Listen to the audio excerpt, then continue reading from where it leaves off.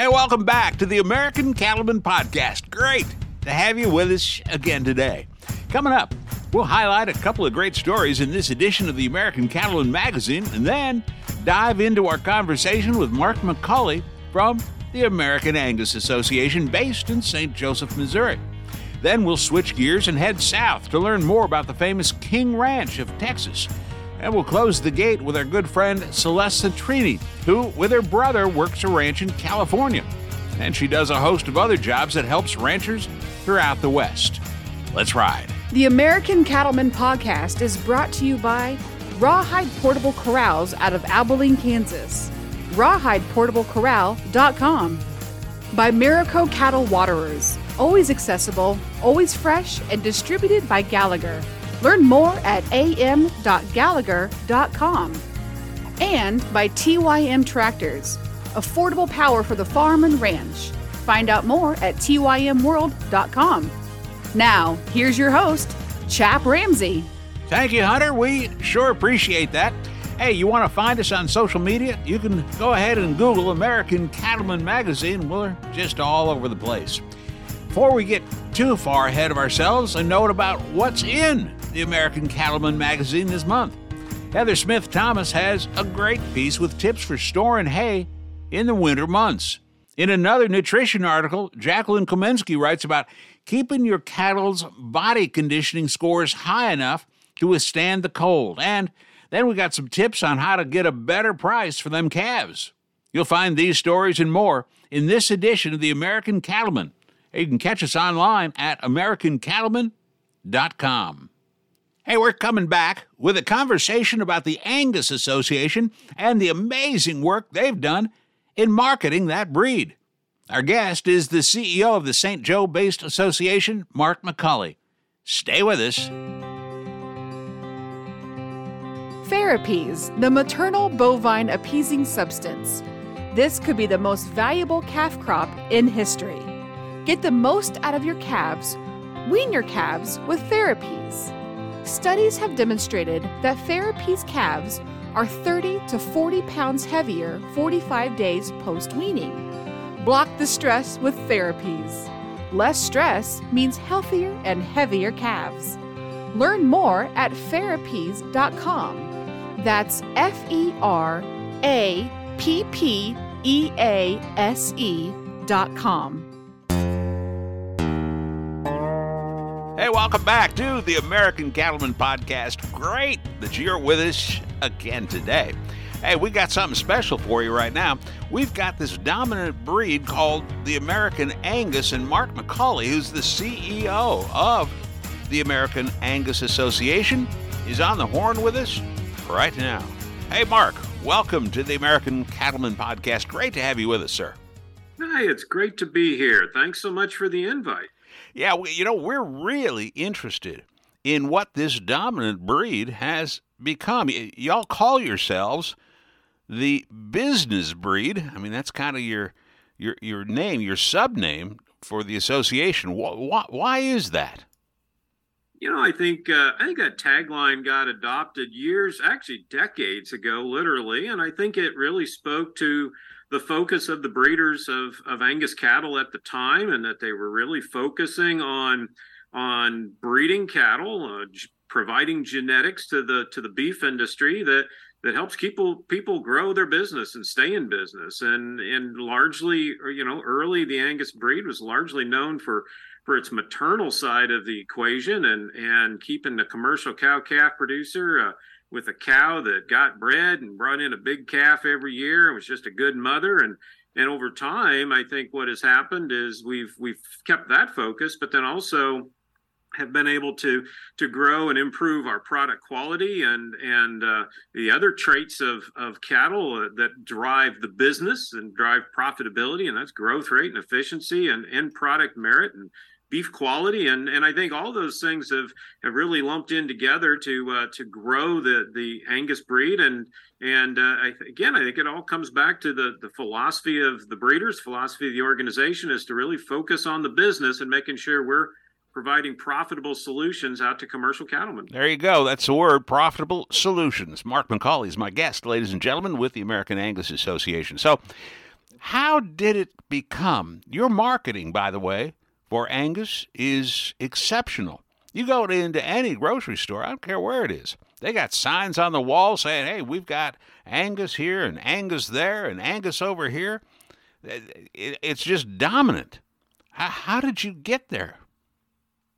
I think it has been a pretty fun success story to talk about. And, I've been here in this role at the American Angus Association for 4 years. But prior to that, I spent 20 years at Certified Angus Beef, which is a wholly owned subsidiary of the American Angus Association, and got to really spend those 2 decades largely focused on building a brand and driving a brand. And, the Certified Angus Beef brand was established back in the late 70s at a time when it was really commodity beef. You go into a grocery store or a restaurant, there was no labels, really. There was grades, but there sure really weren't any brands that stood for anything. And the Angus breeders at the time said, you know what, we need to establish a brand of beef that drives value for our Angus cattle. And one of the things that our breed does really well is marbling and quality and a great eating experience of that steak or roast or hamburger. And the brand was born from that. And I think over time, we always joke it's the overnight success that took 40 years to build, right? It just didn't happen. But because that brand got established and was tied to quality, consumers started to understand and recognize that. And I would say today they, in some cases, in many cases, they recognize Angus almost as a grade. Folks that maybe don't understand breeds, but they understand Angus is better. Yep.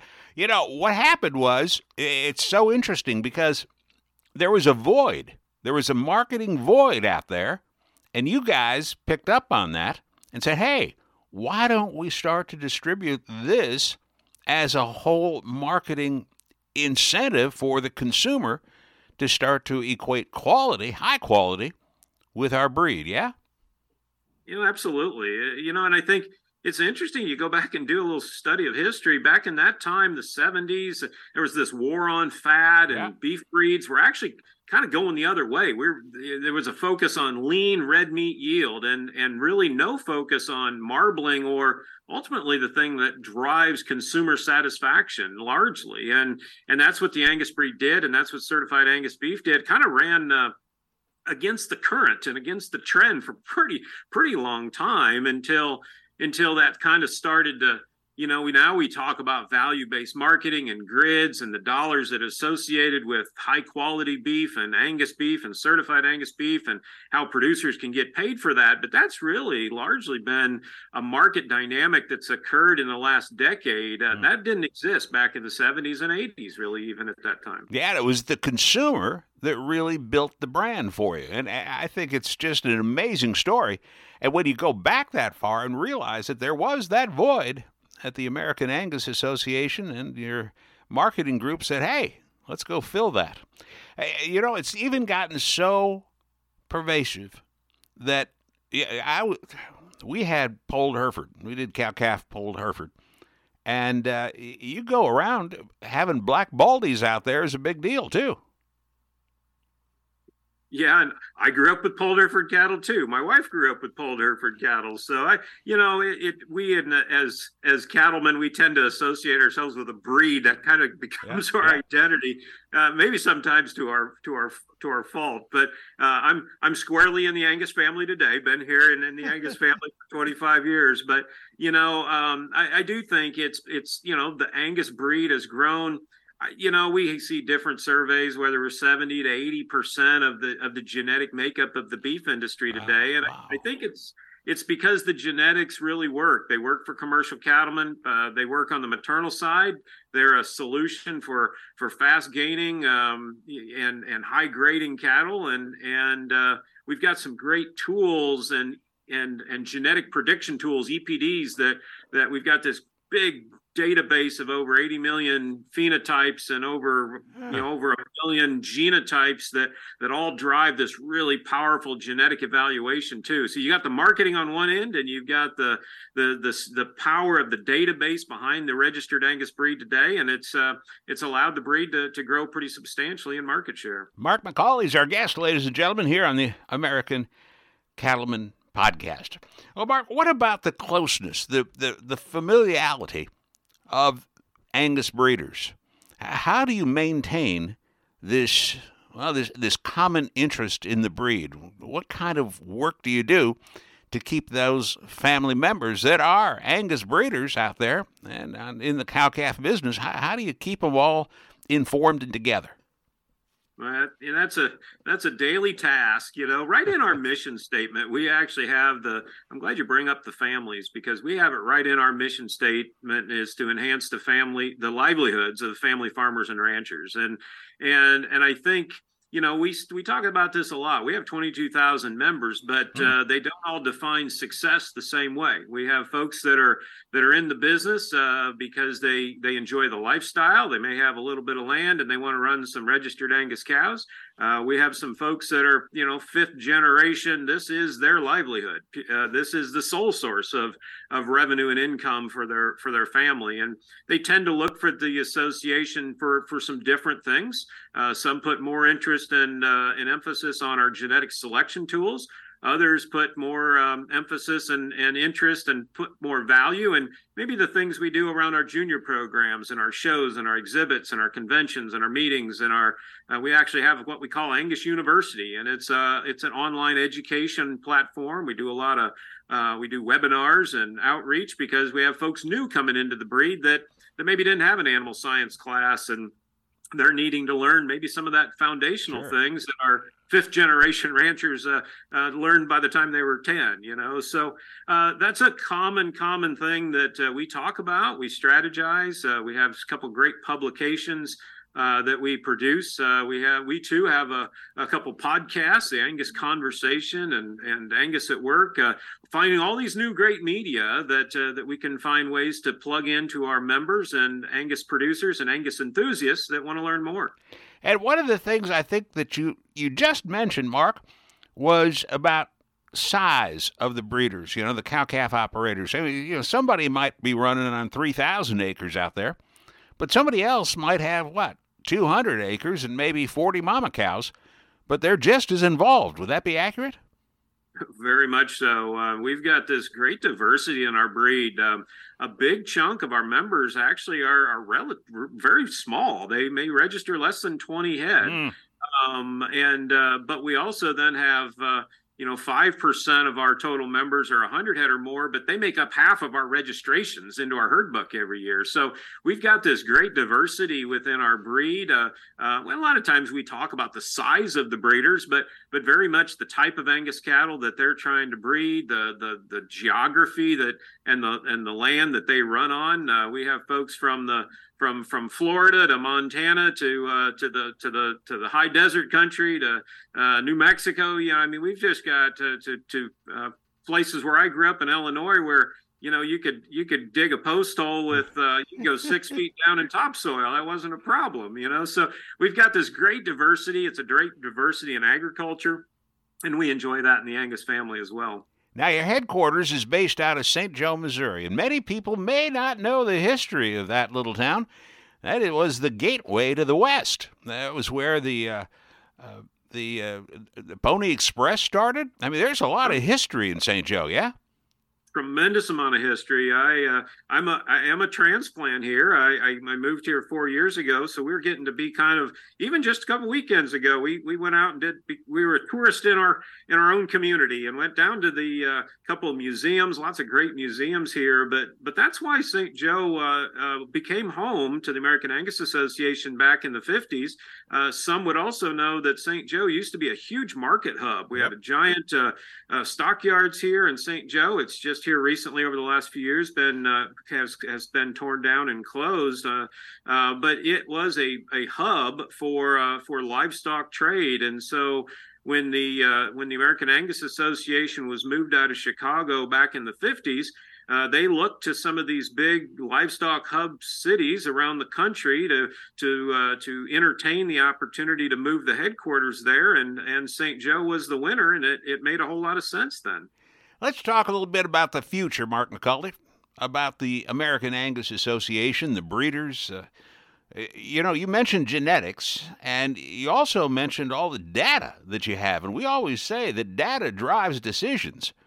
Where do you see the association in 5-10 years? What do you think? I think you're spot on. We also look at we know that the analytics, the data behind our genetic selection. We do genomics now. On close to 70% of our registered cattle have a genomic profile, a DNA profile done on them, to where it's such a far more powerful process, and we can put far more powerful selection tools to where we can describe these cattle and how they're going to perform, allowing breeders to go. If they want to make them bigger, want to make them smaller, want to put more marbling in them, want to whatever traits that they want to put emphasis on. We've got a far better. We talk about our toolbox all the time. We've got a far more powerful toolbox that we can provide breeders each and every day. And so that's a big part of our focus is genetic improvement tools. But we also, look on the marketing side of things and how we can help our registered breeders. How we can help them market. We've got a media company that will continue to be innovative, and we've got some pretty cool innovative programs that we're building now that our producers can build their sale books in, and then it gives them all sorts of analytics back on. We have 35 million page views in our online sale catalogs now for our Angus breeders. The business just continues to evolve, and we'll continue to evolve with it. I think on the branded beef side, that's where we've got such a great luxury today to be having a brand that in certified Angus beef that consumers know will sell over 1.2 billion pounds of certified Angus beef product this year, and we'll continue to innovate on how we deliver that to hungry consumers that crave certified Angus beef around the world, and then that continues to drive demand back for our registered Angus cattle. So, a lot of the fundamentals that we've always stuck to help make the Angus breed better with genetic selection tools. But we're going to do that more with data. We're going to do that more with genomics. And then we'll continue to innovate on the marketing side. We have a program called Angus Link that producers we can actually enroll groups of feeder cattle in that program and describe their genetic merit based on the genetics that are in those calves. And then that helps convey that on to buyers and helps those calves that have a bigger or a better genetic merit and more value to the feeder, allows them to get paid for that. So one example of some of the innovation going on. Wow. There's so much going on. Final question for you. As we see the farming and ranching community, the heads of those families age, what opportunities are there for not only younger individuals interested in the Angus program, but also women on the ranch? Well, very much. I do think we've always had this aging farmer and rancher out there, and I think that's just the nature of our business. Obviously, the capital it takes to be a part of this business, but we continue to see more opportunities. I was talking to a very big breeder yesterday, and he was talking about some of the hard times that they'd come through and some of the things they've got challenged in front of them. But he said, you know what? There's always opportunities. You just got to look for them. And that I think that's our situation today. I see some younger folks coming back into the business that are willing to look at the business a little bit different. The number of cattlemen we have today that have built out a direct-to-consumer beef trade is COVID kind of threw some gas on that spark, and today I see families that have grown that and allowed that to add to the revenue to their overall operation and allow another generation to find their foothold, and so. Lots of great stuff going on, lots of opportunities if we're willing to look for them. One of the things you just said, we have noticed all over the country how more and more lockers are opening up and then doing that direct from ranch or farm to the table, and consumers are really interested where their beef comes from, yeah? Absolutely. I think if you just look at the growth of farmers markets and again, all this direct to consumer, we have technology now and apps and phones and things that can help us make those connections maybe better than we could 15 years or so ago or whenever. And so I think it's that ground will just continue to be cultivated, I believe, and we're going to probably see more and more of that consumer wanting to build that connection with their food producer. And I think that's really good for all of us. Mark McCully, ladies and gentlemen, he is the CEO of the American Angus Association based in the great town of St. Joseph, Missouri. Hey, Mark, thanks so much for spending some time with us on the American Cattleman Podcast. I appreciate it. It's been a real pleasure. Thank you. That's the voice of Mark McCully from the American Angus Association. You can learn more on their website. Hey, coming up next, we're headed to Kingsville, Texas, and a great conversation with the historic King Ranch folk. All of the things that they do, from the American Red to pasture grass to a string of storied horses. Hey, they even got brick and mortar stores. Come on back and learn more about the King Ranch. At TYM Tractors, our tractors are made to tackle each owner's distinct needs as they shape the world around them. We augment productivity through technology, quality, and durability, creating equipment specifically designed to deliver long-term value and overcome customer challenges. Check out our website, tym.world/EN-US for more information. Don't waste valuable time tending to back rubbers and ear tags. Stop letting horn flies harm your cattle and your profits. With Alticid IGR, you'll get consistent horn fly control without changing what you're already doing, feeding your cattle. With this pre-mixed feed-through, you won't be measuring fly control into cattle minerals. You'll be measuring added weight gains. Alticid IGR passes through cattle into manure where horn flies lay eggs, preventing adult flies that interfere with cattle health and profitability. Turn to Alticid IGR for horn fly control year after year to stop changing fly products each season. And like ear tags and sprays that require the effort of handling cattle, Alticid IGR spreads as your cattle grazes. With no known resistance, Alticid IGR is the proven choice in fly control. Go to the IGR that delivers the most ROI. Contact your feed dealer today or go to AlticidIGR.com. Hey, welcome back to the American Cattleman Podcast. Great to have you with us today. Appreciate the time that you're spending with us. Hey, on the line, we've got a really interesting conversation to have with the folks from the King Ranch. With me is Heath Brigg. He's the vice president over there, the ranching side, and Daryl White, and he's a director there for our friends at the King Ranch, the storied King Ranch on the American Cattleman Podcast. Gentlemen, welcome aboard. Great to have you here.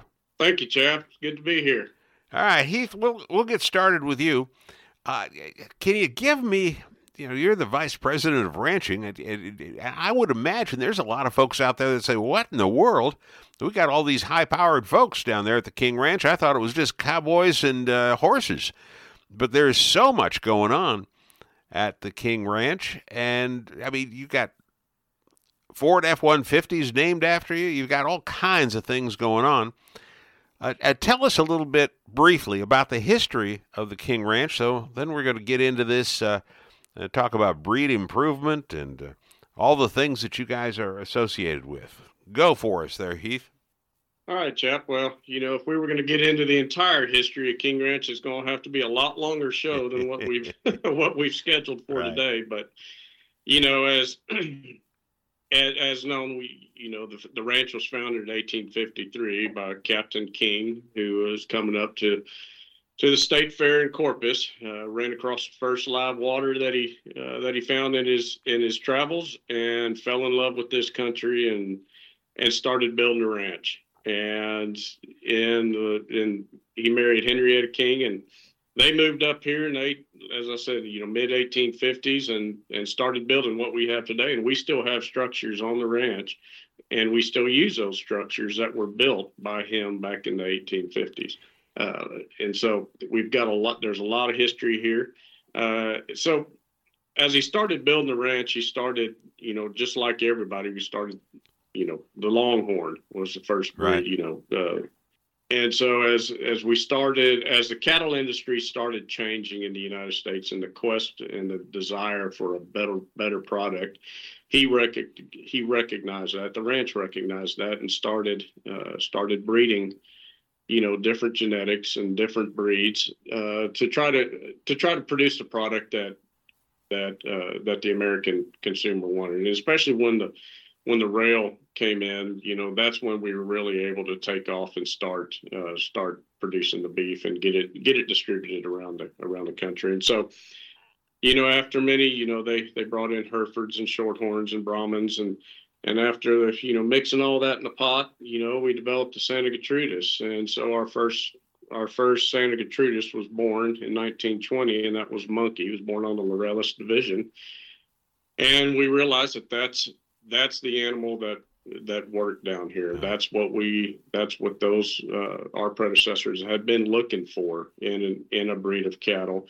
And in 1940, it was recognized and became the first breed of cattle originating in the United States. Yeah, it's an amazing history. Now, why that breed of cattle? Is it weather related? Is it grazing opportunities? What is it that causes Santa Gertrudis to thrive in your part of the country? Well, it's got to answer your question, yes, all of those. But, the Santa Gertrudis has got, it has some Brahmin influence, which you need down here, and, creates the ability for that mother to thrive in this country, to reproduce year in and year out in this country. And, we've got animals in this herd. We've got around 4,600 head in our herd that are over 10 years old. Wow. We've got 3,000 head that have never been open. And we've got 15-year-old cows still having calves out here. So that's a testament to the stability of this animal. Wow. And they're producing calves that hang on the rail, that come out of our feed yard, that hang on the rail, that is consistent and with the quality that you see across the United States. We're grading consistently over 80% choice and producing prime beef animals as well. And so, we have found that mother that thrives down here, and with the influence of Red Angus into it, we have the American Red animal, which is, our version of the American Red is an F1 Red Angus Santa Gertrudis mother, and we've identified that she is the mother for this country. And our production, the breed up is, we have great breed ups. They're all over 90% every year. So that's, you've got to start with the cow first. You've got to identify, you've got to build the animal that fits the country. And that's the animal that we have running around the ranch today. And let me ask you guys, how many acres are you running down there? Well, the ranch is 825,000 acres. And, we do have, right now, north of 70,000 acres of that is farmland. And the rest is country that is suitable for livestock grazing. Now, you're not only doing cattle, but you're also doing horses, aren't you? Yes, sir. Yeah, so we have about 250, 280 head of horses on the ranch that, most of those are out on the cattle units. And our horse program has been designed to produce the best ranch horse that we can for our cowboys. So every year they get 2-year-olds that go out into the units and stay in their units for a certain amount of time, and then we identify. And these are geldings and mares. Some ranches don't put their mares to work, but we do. Our mares have to prove themselves. And at a certain age, we identify the mares that we want back, and so we'll bring them back in, and they enter the broodmare herd. Pedigrees on many of those horses come from cowy animals, I'd imagine. Yeah, so we've, Old Sorrel is the foundation for our horses. We've got P1 in the AQHA registry. That's Wimpy, and we have well over 7,000 head of horses that are in the AQHA registry. So it's, we've had a big influence on the quarter horse industry, and you're hard pressed to find ranches that don't have horses that trace back to King Ranch somehow. That's right. Hey, Daryl, let's bring you into the conversation if we can. Talk to us a little bit about what you get to do down there at the King Ranch. Sure. My role is to oversee cow-calf operations across the 4 divisions. Today, we've got approximately 25,000 females. It's a fully integrated operation. We've got a feed yard. We stocker quite a few cattle, and my role is to support those operations. How many folks work at the King Ranch? And I know we're going to get into the diversification here in just a minute, but how many folks you got under contract down there? Mr. Gregg's probably the best one to answer this, but on the ranches today, we've got approximately 140 total employees on the ranch. And then Daryl, you've got how many under you? Sure, we've got approximately 40 cowboys today. That includes at the feed yard. We don't use any outside help. There's no day workers. Our full-time employees do 100% of the cow work. Now, how did you guys get to the King Ranch? What's your background, Heath? Well, I started in South Texas, and I've been blessed in my career to work for some really top outfits in South and Southwest Texas, and able to run cattle across South Texas, whether it's cow-calf, whether it's stockers, and then also running cattle up through through Oklahoma and Kansas as well. And so I made my circle mostly in South Texas, but it widened out when I got into the Oklahoma and Kansas area. And, the good Lord blessed me, and here I am. Yeah. How about you, Daryl? Yes, sir. Worked for some small to medium-sized ranches out of my undergrad at A&M for about 10 years. Went back to school, got a graduate degree from the King Ranch Institute for Ranch Management here in Kingsville. Developed relationships with some folks here at the ranch, and after graduation managed a ranch outside of Laredo, and then managed some ranches in Florida. And same here, feel blessed to get to work for such a great company and a neat place. And a storied place at that. Guests are Heath Gregg and Daryl White. We're talking about the King Ranch in Kingville, Texas. With all the acres that you guys have got under production, you're also branded out in different businesses across the United States. Is that right? You got some land in Florida? Yes, sir. Yeah. So, King Ranch entered Florida, many years ago, and our primary business out there is citrus and sugar cane. But we also we have a large footprint in the turfgrass industry in Florida as well. And so, as we are in Texas, we're one of the top or number one turfgrass producer in the state of Texas. And then here recently, in the past few years, we've entered California, where we produce almonds and pistachios. It's amazing. It just is amazing. I recently was in Lancaster County up in Pennsylvania doing some work. And it's so interesting to talk to you guys about diversified agriculture because there, our friends in the old order Amish, the average farm size in Lancaster County is 88 acres. But they are, right? But they are fully diversified. I mean, they got chickens and hogs, and they got it all. And they'll grow some tobacco. It's just an amazing thing. And so you found diversification on a mega scale to be helpful. How important is that to the survival and to the profit margins of the King Ranch? It's very important. As you look at any business, diversification is very important. Yep. Because in today's markets, not everything's up and not everything's down. But as we look at here on the ranch, we're vertically integrated throughout the value chain, and that helps us, succeed here at the ranch as well. Talk to me a little bit about foreign influence in the cattle market here in the U.S. Every once in a while, we get a question about South American beef coming up into the U.S.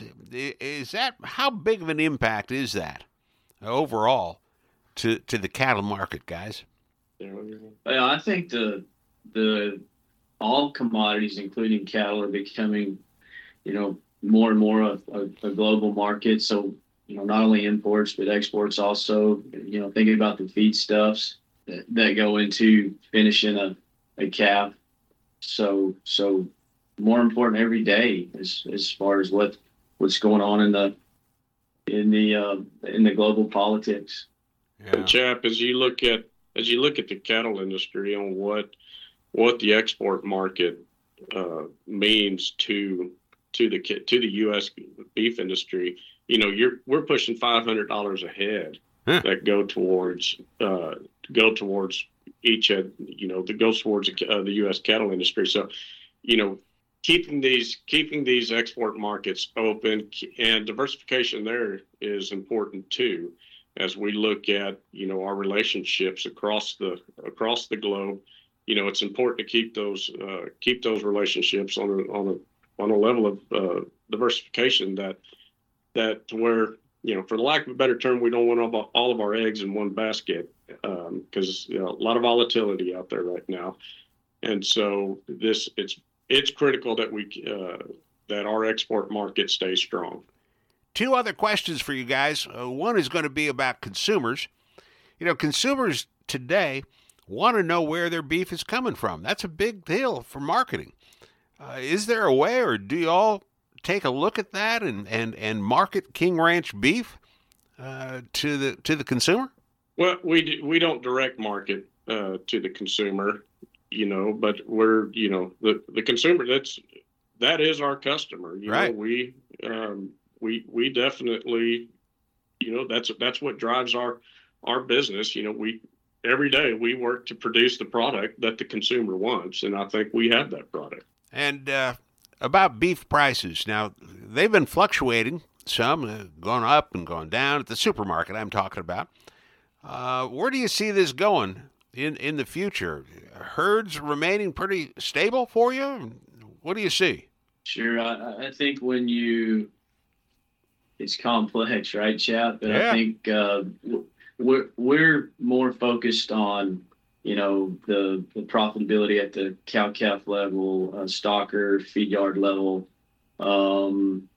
Thankfully, we live in a country that has a strong appetite for beef, and right now we're in a part of the cattle cycle where hopefully cow-calf producers can, experience some elevated profits. The last 5, 6, 7 years, as margins haven't been near as good as we hope they're going to be the next few years. But going to add to what Daryl mentioned, and that beef demand is staying strong, and I echo Daryl in the fact that we have entered into a phase of the cattle cycle that is beneficial to the producer, and so we have to make sure that we're still producing the product that keeps that demand strong. Right, every single day. And there is no rest for you guys, is there? I mean, this is a full-time operation that goes every single day, and I think it's just remarkable.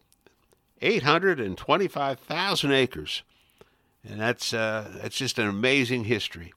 Guys, I want to thank you for your time. I know, Heath, you're on a short string here, and we want to be recognizing that. So we'll cut you all loose, and hopefully we can come back at another time and sit in there and talk more about the exciting future of the King Ranch. So thank you, guys. Yeah, you bet. It was great to be here. Great to visit with you. And, maybe next time we can get into to the American Red and discuss our partnership, the St. Gertrudis partnership with Red Angus and the gains we're making on that front. I'd really like to do that because this is an important discovery and an important breed specific that we need to talk about, the American Red and the King Ranch. Thanks again, fellas. Thank you, Chap. If anybody's interested in discussing the cattle operation, we'd be happy to. They can get our information online on our website. You got it. All right. You guys take care. Thank you. Thank you, Chap. That was quite a story. Hope you learned some things there. I know we sure did. More about the King Ranch on their website. Coming up next, we're going to close the gate on this edition with our pal from California, rancher and marketer Celeste Sartini, as the American Cattleman Podcast continues. Check out this new and improved classic model from Rawhide Portable Corrals. It's got a number of advantages and features you'll love. This rawhide corral is a throwback to our old style and can be purchased as either a bumper pole or gooseneck design.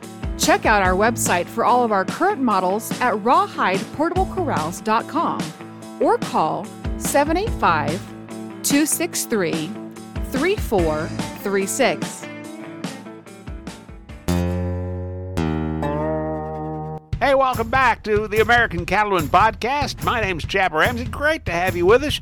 We're going to be talking to a cattlewoman. Her name is Celeste Sartini, and Celeste has been so involved in the cattle industry, especially on the West Coast. And she's grew up on a ranch, runs a ranch with her brother, and she is a multifaceted individual.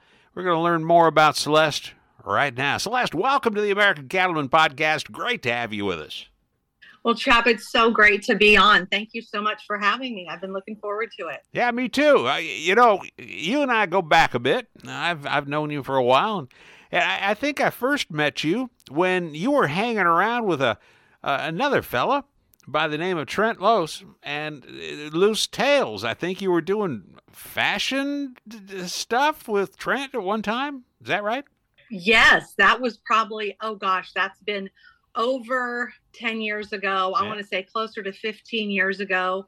At the time, I was very involved with California Women for Agriculture out here, and I was their state president, and Trent would have me on his Loose Tales radio show every so often. And then it got to the point where I have a love for fashion as well as cattle and all things ranching. And so he came up with this crazy idea to do Fashion Friday every Friday. So, yeah. Why so not? We did that for a while.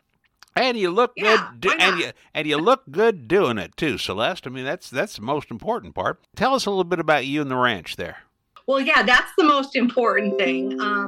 We want to kind of get away from Fashion Friday. That was just a very tiny blip on the radar. But the ranch is where I now reside, or actually have been residing my entire life. Always had a part in our family commercial cow-calf operation here in Salinas. And Salinas is located about 20 miles inland from the Pacific Ocean. So we're right here on the coast in Central California. My family's been here for 108 years. Wow. They migrated from Switzerland and Italy and came over here to Salinas and started a dairy, actually 108 years ago. And then through, the evolution of time and things that changed, went to a beef cattle operation. And so currently my brother and I now run our cow-calf Red Angus ranch. And my mom's still an integral part of that. She kind of handles the books and tells me when I can and cannot spend money.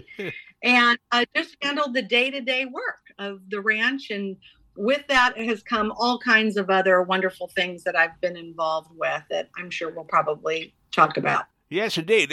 So I want to talk a little bit about women and ranching. That's become a bigger thing these days. There's a lot of women that have taken up the reins, so to speak, and are out there leading some of these cow-calf operations all across the United States. Is that accurate? Yes, it seems like there's more and more, I see more and more articles that are published about that, seem to meet more and more young women that are involved in ranching.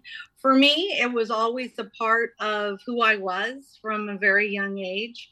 And then about 10 years ago, my dad suddenly passed away in an accident here on the ranch. And so it was something that I kind of knew that I always wanted to do, but yet it was a matter of necessity then. And so 10 years ago, brother and I were here. Dad was now gone and we had to make it work. And so I think a lot of the women that I've come in contact with, it's not only that it's something that they wanted to do, it was something out of necessity, to keep the family legacy alive and to continue doing what we do. And for me, I always loved it. And so I'm very passionate about it. And so it was just a natural fit for me. Our guest is Celeste Trini, ladies and gentlemen, and she is a rancher, and she's morphed into several other things that I think is just fabulous. You're also working with other producers, cow-calf people. You were recently up in Wyoming doing a gig. Tell us about that side of Celeste. Well, that side of Celeste, it all kind of ties together. As a young person in college, I always had it on my heart to represent other ranchers and to do something good for them, but really couldn't figure out how to make that happen. And so I had a stint for about 25 years when I graduated from college in the produce business, where I was the commodities broker for 25 years. And then always still involved on the ranch. But then, as I mentioned, Dad was no longer with us, and so fully engulfed here on the ranch. And from that gave me the opportunity to start these different things that I always kind of had sitting on my heart back in college. And so I started working for other ranchers with my job with Turlock Livestock Auction Yard, which is one of the major livestock markets here in California over in the Central Valley. And I'm a country rep for them. So represent families' cattle at the auction barn. And when I was in Wyoming, that was a sale for Western Video Market. I also assist them with the video portion of marketing cattle. And so I was up there with them for a couple days with that. So that's something that I have really, really enjoyed doing. That has occurred just the last couple years. I've been working with them, with the folks at Turlock at the sale barn. But in addition to that, I started a little business called the Bull Sale Bulletin. And that's another segment of livestock marketing, but that is helping seed stock producers and your purebred cattle producers with their bull sales. And so most of my customers are here in California. And so during the fall, starting September 1, which is next week, I will be real busy the month of September, going to many of the bull sales and promoting those sales, taking photos, doing social media marketing for those ranches, and then also working hard to get buyers in the seats at those different bull sales.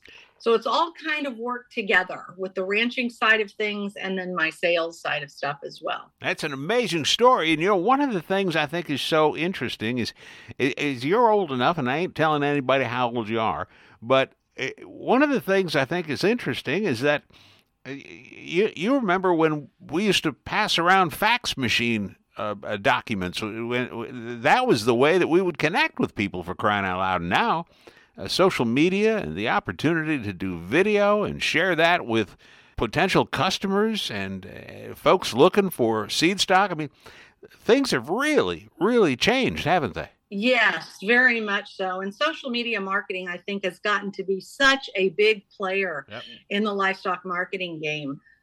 Even when I started Bull Sale Bulletin, that's been now probably 9 years into that. In the beginning, I had this vision that, why not kind of represent these families and do some PR and marketing on, social media? And at first, they were a little hesitant to that. And so the first year that I did it, I approached different ranches here in California, and I actually just gave them my services. I worked free for a full month, traveled around to a lot of these different sales, kind of showing them what I could do, and was very blessed after that. the following year that they teamed up with me. And actually now it's a small business, actually a pretty good business, where they pay me to market their cattle, advertise them on social media. And then with the connections that I have made at the sale barn and all the folks that I meet there, that only helps, find bull sale customers. And so it's all worked out really, really well for me. And it just was kind of a vision that I had and figured, let's try it and see what happens. And I really have nothing to lose. I've got my gig here on the ranch, but this might be something kind of fun. And in addition to what I'm already doing, that not only will promote what I'm doing here on the ranch, but can help other ranchers. And so it's really been quite good. And because you're so easy to talk to, you can make friends almost immediately. I imagine as long as you've been doing this, Celeste, you've got some fast friends out there all over the cattle business. Yeah? Yes, I do. And that's one thing that I tell people. There is not a person that I meet that doesn't become my friend. And right. I truly say that I've got a love for people and a love for this industry, and have never been one that was intimidated or afraid of talking to people. Sometimes you get folks that you might meet along the way that maybe you're pretty high up the food chain and have been doing things and are pretty darn successful. And for some, it might be a little intimidating to approach them and visit with them. And not me. I just want to meet everybody and talk to everybody. And one thing I think that if people have said of me that I think is probably a good thing, is that I really try hard to make everyone feel like they're a part of the deal, whether you're, the CEO of the company or the guy that's got two head that he's bringing to the sale barn that week. I really try hard that everybody's kind of the same. My dad always told me we all put our pants on the same, and I've never forgotten that, whether you're, like I said, way high up the food chain or someone that, is a janitor, whatever it is. So. Celeste Citrini, ladies and gentlemen, is our guest on American Cattleman Podcast, talking about her businesses outside of not only the ranch, but also the marketing and the social media and working with sale barns. What about technology in the sale arena? How far away do some of these bull sales, how far away are some of these customers? I mean, they don't have to be right there. They can be almost anywhere, can't they? Oh, absolutely. I mean, even with our own sale barn that we have there, Livestock Marketing Association does a wonderful job of providing it's a internet service, LMA auctions, where a lot of these sale barns can team up with them to get their sales online. And now there's live auctions, DV auctions. There's all these different auction businesses. CCI, which is Christy Collins, is a dear friend back in Oklahoma. She started one. A lot of different businesses that you can put your sales online and team up with these folks. And so I use my brother as an example. He's so busy here on the ranch, and maybe a sale is 2-3 hours away, and he just can't get away for the day to get that done. Right. And so he can sit at his desk, ahead of time, look at the catalog. A lot of times these calves now have videos online that you can check out and look at. Maybe you can go to the ranch a different time, a couple weeks before, and look at things and kind of get an idea of what you want. And there on sale day, you sit there down at your desk or in your recliner, grab something to drink and bid on cattle. And so they've made it very, very user friendly. It's only getting more and more popular.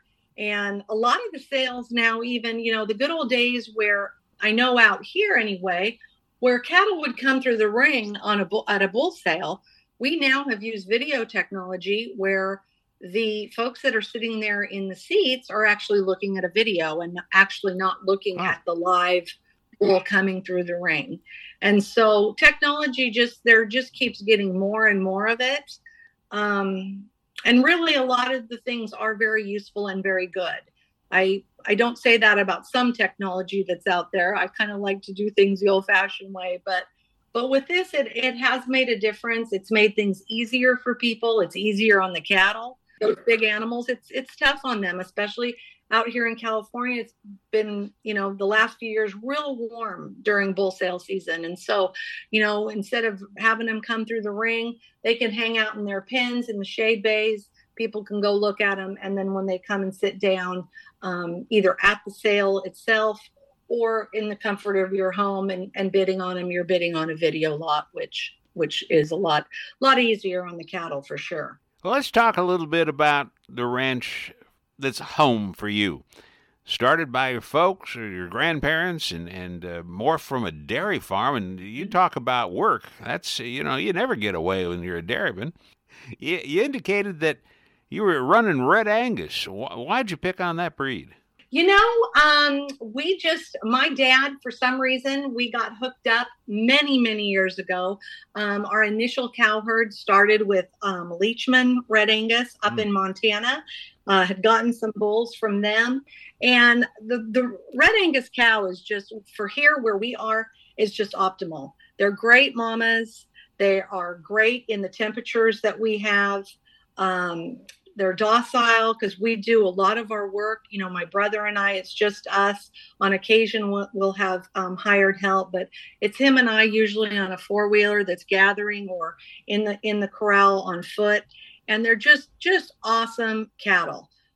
They've proven really well in the feed yard. We've been very lucky. Going on 10 years now, the same feed yard has bought our calves year after year in the video. And so that really is a testament to what the cattle are doing. And when you've got somebody in the sale barn and in the video that are continuing to buy your cattle, same guys buying them every year, you're doing something right. And so Red Angus is just fit for us. And we've been very, very pleased with them. So you mentioned something about the weather, and I know it's we've been watching weather out there in California, but further south of you, it's been getting a whole downpour of rain out there because of the cyclone. There's a hurricane. Yeah, it's something crazy. California's weather, here where I'm located, the weather, in fact, I get teased a lot that our cows have never seen a bad day because the weather is really quite nice year round. I mean, our coldest, we rarely freeze. And I'd say a majority of the time throughout the year, even in the winter times, high 50s, low 60s. Nice. And then in the summer, if it hits 90, I'm dying. So we're very blessed for where we are. Down in Southern California right now, some kind of crazy hurricane came through, and I don't know, I knew people down there that got 11 inches of rain in a day. Yeah. And that area down there does not get a whole heck of a lot of rain.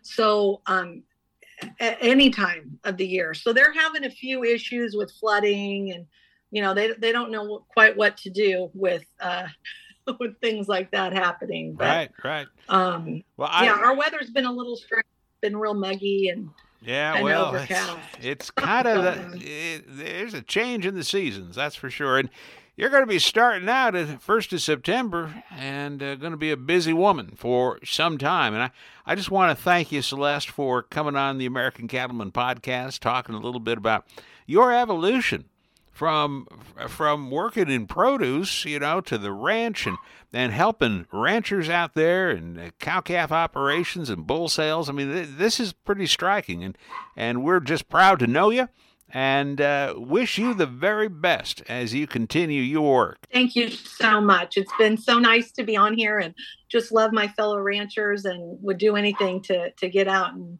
talk the good talk of what we do and why we do it. So there you go. Thank you very much. What a busy woman who clearly loves her many jobs. Hey, about time to close the gate on this edition of the American Cattleman Podcast. Thanks for being with us. We'll catch you next time, right here on the American Cattleman Podcast.